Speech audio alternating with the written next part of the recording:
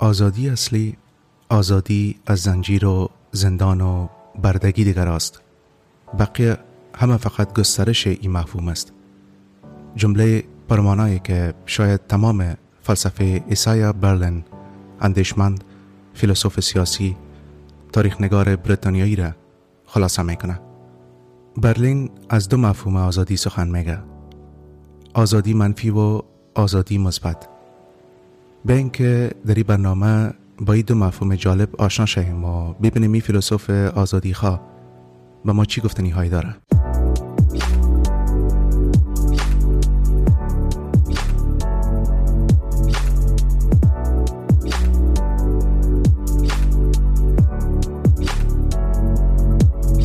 سلام، به قسمت 23 پادکست جاری میوان خوش آمدین.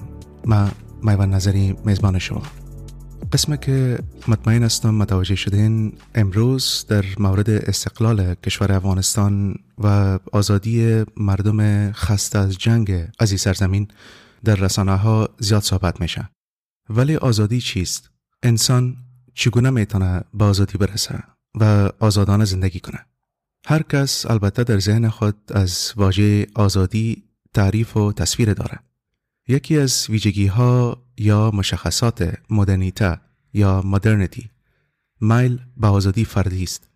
در تاریخ بشر انسان ها همیشه سعی کردن نقش مهم در زندگی خانوادگی، زندگی قبیلوی و یا زندگی اجتماعی خود بازی کنن. اما این آزادیه که ما همه مشتاقانه داریم دنبال میکنیم در اصل چیست؟ و رسیدن به آزادی چرا قدر سخت به نظر میرسه؟ به نظر من او کسی که میتونه به ما در این زمینه پاسخ قناعت بخش و منطقی داشته باشه آیزایا برلین است، فیلسوف سیاسی اهل انگلستان.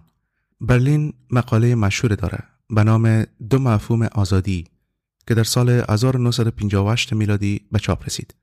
در این مقاله برلین آزادی را به دو نوع آزادی تقسیم میکنه: آزادی منفی و آزادی مثبت. بیاین که ببینیم منظور برلین از این دو نوع آزادی چیست. آزادی منفی یا آزادی از به معنای تحمیل نکردن مانع و محدودیت از طرف دیگر است. آزادی از دخالت دیگران، یعنی آزاد بودن از قید و بندهایی که خارج از وجود شخص است، نداشتن زنجیرهایی که دیگران به پای ما میبندن. آزادی حرکت، آزادی مذهب، آزادی بیان یا آزادی از مداخله دولت. مثلا ای که نمیمانن با استعدادی که داریم به تحصیل ادامه بدیم، یا ای که دیگران برای ما تعیین کنن که چی باید بپوشیم، همراه کی باید بگردیم، با کی ششت خیز داشته باشیم، چادری یا برقه بپوشیم یعنی، بوت کوری بلند بپا کنیم یعنی، ای که اجازه کار داریم یعنی، با کی باید ازدواج کنیم، اجازه از ای که اعتراض کنیم و همسال اینا. همه اینا مربوط آزادی منفی میشن. البته به این معنا که با این نوع آزادی یعنی آزادی منفی، اگر کسی به دلیل باورهای شخصیشان یا باورهای دینی و مذهبیشان و یا هم باورهای سیاسیشان راه ما را نگیرن، ما هر کاری که خواسته باشیم میتونیم بدون کدام ممانعت انجام بدیم. آزادی از افراطگرایی طالبانی یعنی آزادی تحصیل برای دخترها، آزادی کار برای خانمها، آزادی بیان برای ژورنالیستا و امثال اینا.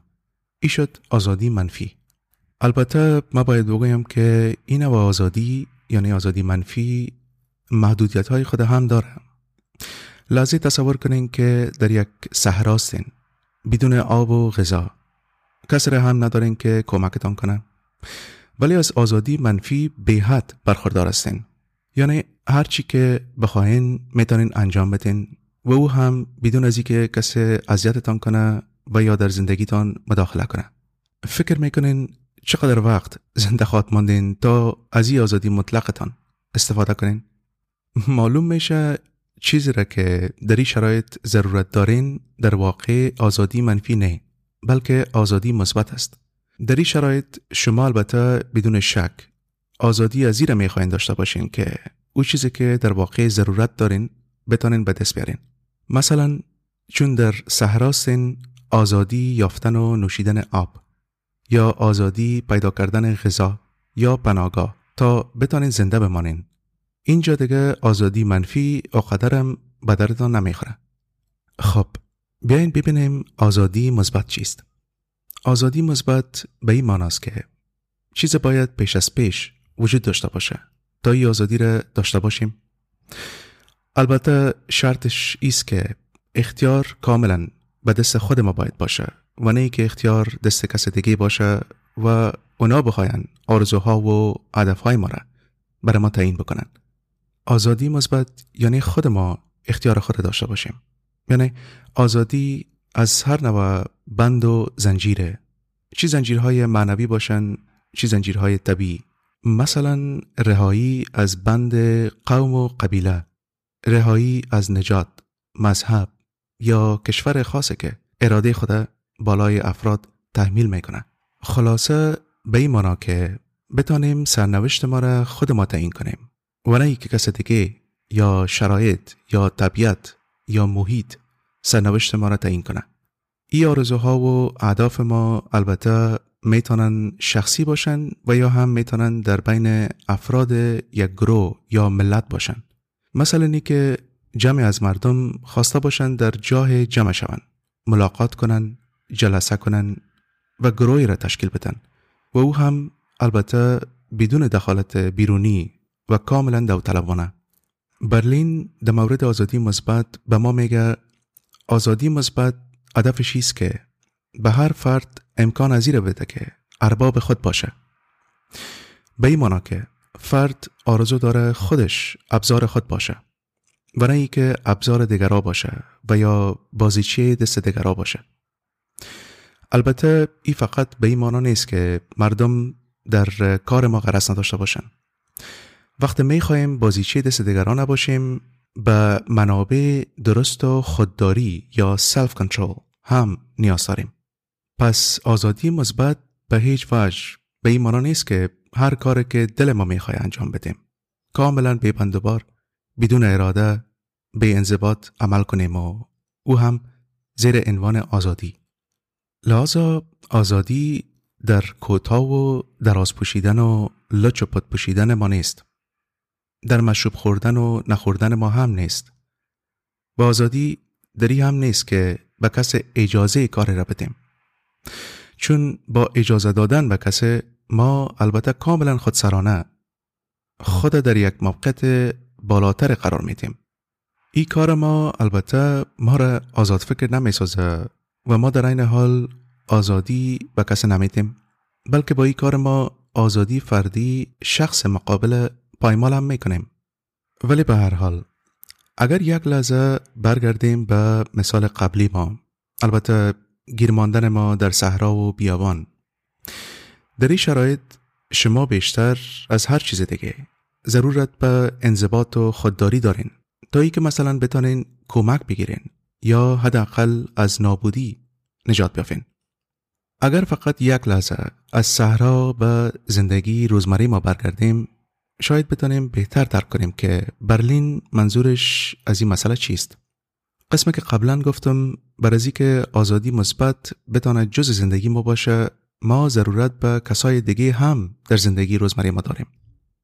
ببینین اگر معلم وجود نمی داشت چطور می تونستیم آزادانه انتخاب کنیم که آموزش ببینیم و بی سواد نمانیم؟ اگر کار وجود نمی داشت چطور می تونستیم عاید داشته باشیم؟ و به می ترتیب اگر مهندس وجود نمی داشت چطور می تونستیم خانه خوبه انتخاب کنیم؟ خلاصه برای از که بتانیم آزادی فردی نوع مثبت در زندگی ما تجربه کنیم، لازم است در یک جامعه به شکل فعال عضویت داشته باشیم و سهم بگیریم. غیر از او از آزادی مثبت ما میتونیم دست بشویم. خب چیزی را که باید مد نظر بگیریم ایست که به خاطر به دست آوردن آزادی مثبت البته بعضی از آزادی های ما باید محدود شوند. مثلا وقتی میخوایم جزء جامعه باشیم و از جنبه های مثبت جامعه بهره مند شویم، مجبور هستیم به قوانین جامعه احترام بگذاریم و کم‌وار مالیه هم بپردازیم. ولی به هر حال قسمی که قبلا هم ذکر کردم، آزادی مثبت خودداری و خودآگاهی میخواد، چرا که بدون ایدو ما توسط هوس و ارمان ما به هر طرف شوت میشیم. شما بگوین چطور میتونیم آزاد باشیم وقت برده طبیعت هستیم؟ چطور میتونیم آزاد باشیم وقت برده احساسات ما هستیم؟ لذا آزادی واقعی به این معنی نیست که کاملا مستقل باشیم و هر چی دل ما خواست انجام بدیم. آزادی واقعی بستگی داره با جامعه و محیط فعال که در زندگی میکنیم و در این حال با تعادل فکری و تسلط بر نفس ما هم بستگی داره. برای که فرق بین آزادی مثبت و منفی براتان کاملا روشن شده باشه، من یک مثال دیگه براتان میدم. اگر نمیخواین در زندگی شخصیتان مداخله شوه و شما نمیخواین برده کسی باشین، در اون صورت شما در واقع دارین از آزادی منفیتان دفاع میکنین و بعداً وقت آزادی منفیتان به دست آوردین تصمیم میگیرین که انسان با دیسیپلین باشین و نگذارین هوس و ارمانتان یا فشارهای جامعه زندگیتان کنترل کنه. باز در اون صورت شما دارین از آزادی مثبتتان دفاع میکنین. پس آزادی منفی مبارزه با نیروهای بیرونی است و آزادی مثبت مبارزه با نیروهای درونی. با آزادی منفی شما همه دروازه ها را برایتان باز میکنین و با آزادی مثبت آگاهانه و هوشیارانه و مستقل دروازه را انتخاب میکنین که به نفعتان باشه. اگر بتونیم هر دو را همزمان، یعنی آزادی منفی و آزادی مثبت در زندگی انسانی ما به درستی مدیریت کنیم، پس در اون صورت به قول برلین میتونیم موسیقی الهی را هم در وجود ما و هم در محیط ما احساس کنیم.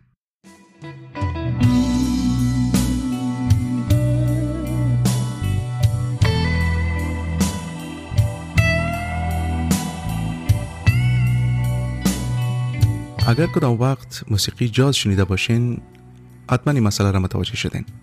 موسیقی جاز یا ابتکار در موسیقی جاز مثال خوبه از این نوع آزادی است. نوازنده‌های جاز آزادانه و خلاقانه موسیقی را هر جا که دلشان میخواه میبرن بدون از اینکه خود قید احساس کنن.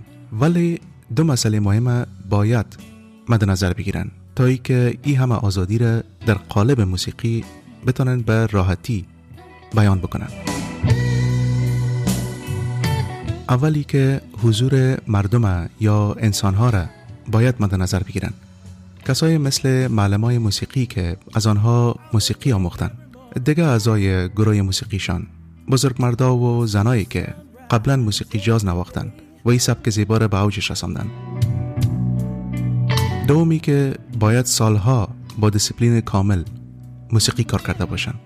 وقت هر دو، یعنی دنیای بیرونی و درونی، با هم به این شکل ملاقات میکنن، نوع موسیقی جادویی به وجود میاد.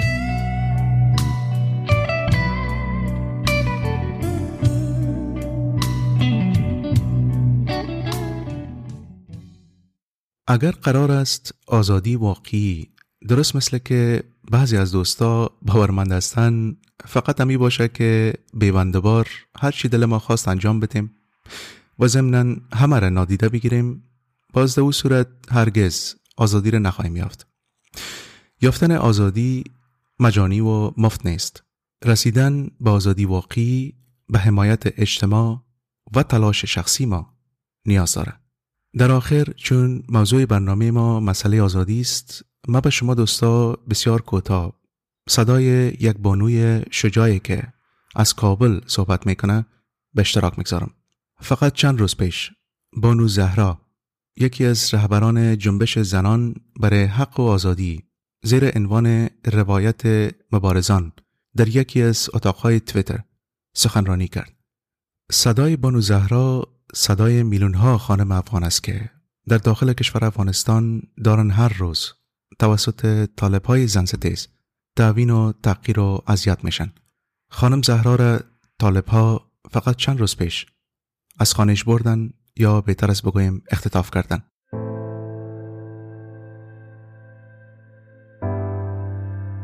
و همینطور ده‌ها دخترای دیگه در سراسر افغانستان توسط طالب‌ها به جاهای مخفی برده میشن، شکنجه میشن و بعضشان کشته میشن و جسدشان در خیابان‌ها انداخته میشه.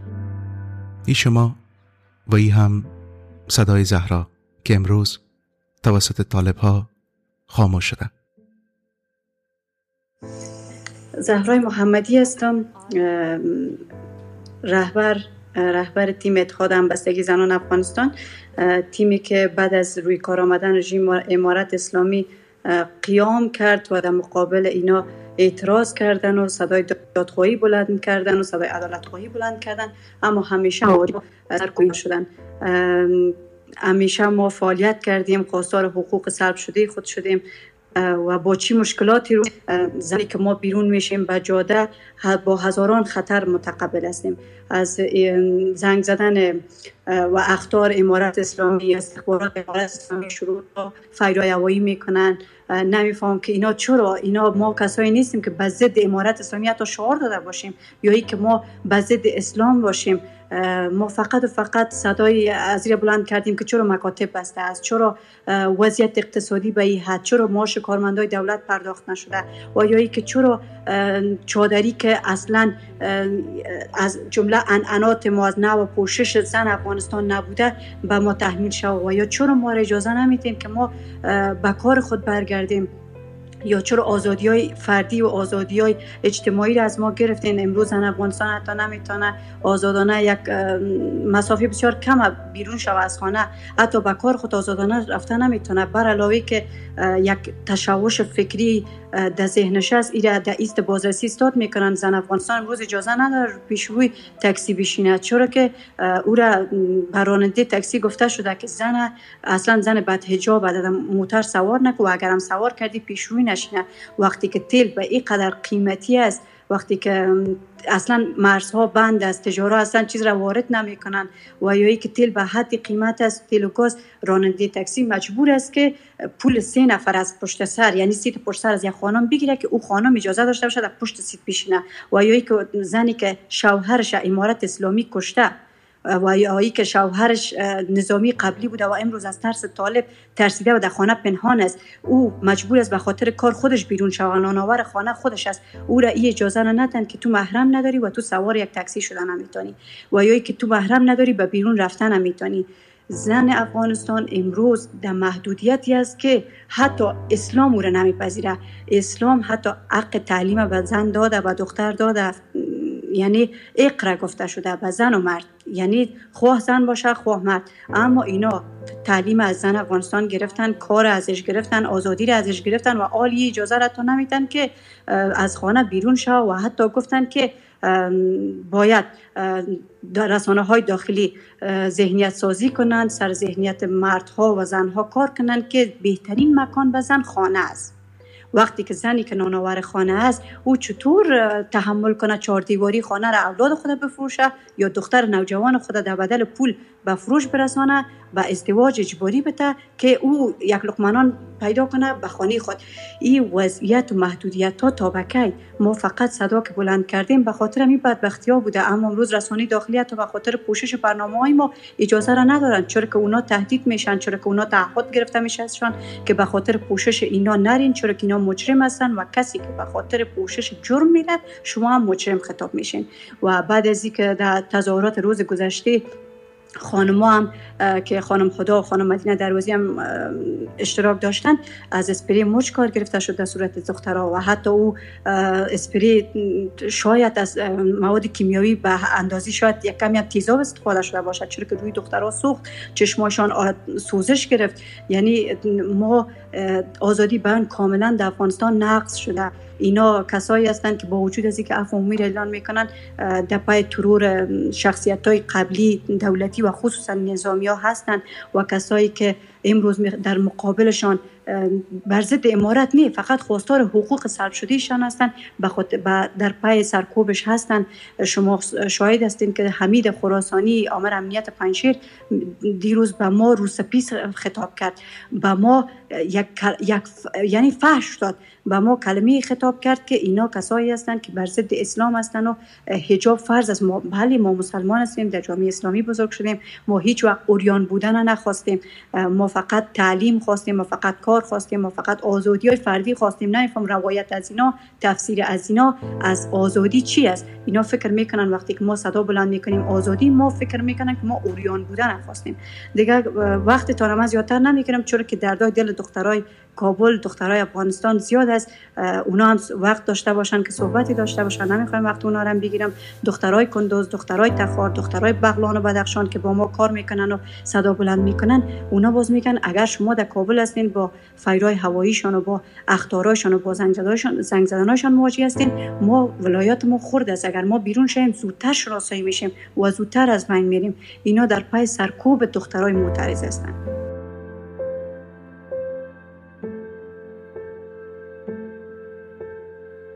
من به شجاعت و جرأت و وجود از این خانم‌های مبارز افتخار میکنم. بانوهای دلیری که به مقابل ظلم و استبداد استاده شده سعی میکنن تا از حقوق انسانی و شهروندی خود دفاع کنن. بانوان بیداره که از تبعیض جنسیتی خسته و بیزارند. فقط با شعار نان، کار، آزادی، امیرالمومنین و برده های امیره با همه قدرت و کشفششان تکان میتن. ما و خودت شنونده عزیز باید از این بانوان شجاع حمایت کنیم و با این کار ما به سمت صحیح و درست تاریخ حرکت کنیم. در برنامه بعدی میریم سراغ هنرمند که بی صدا، کاملا صامت، فقط با حرکات بدن باعث خنده همه میشد.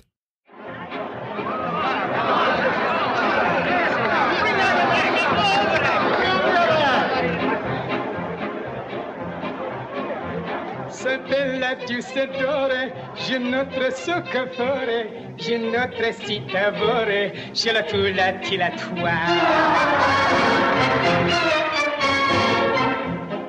سر چارلز سپنسر چپلن یا همون چارلی چاپلین یکی از مشهورترین بازیگران و کارگردان و آهنگساز برجسته هالیوود و برنده جایزه اسکار، یکی از بزرگترین هنرمندای قرن 20 و تاریخ سینما، کسی که به ما میگه بهترین دوستم آینه است. وقتی من گریه میکنم او نمیخنده. بیاین تا با پدیده کمدی بیشتر آشنا شویم. رژیم های دیکتاتور و ظالم عموما چرا از کمدی میترسن؟ بیاین ببینیم تفاوت طنز و کمدی چیست، تفاوت کمدی و تراژدی چیست. پس برنامه بعدی را فراموش نکنین. Tula tula tula wa.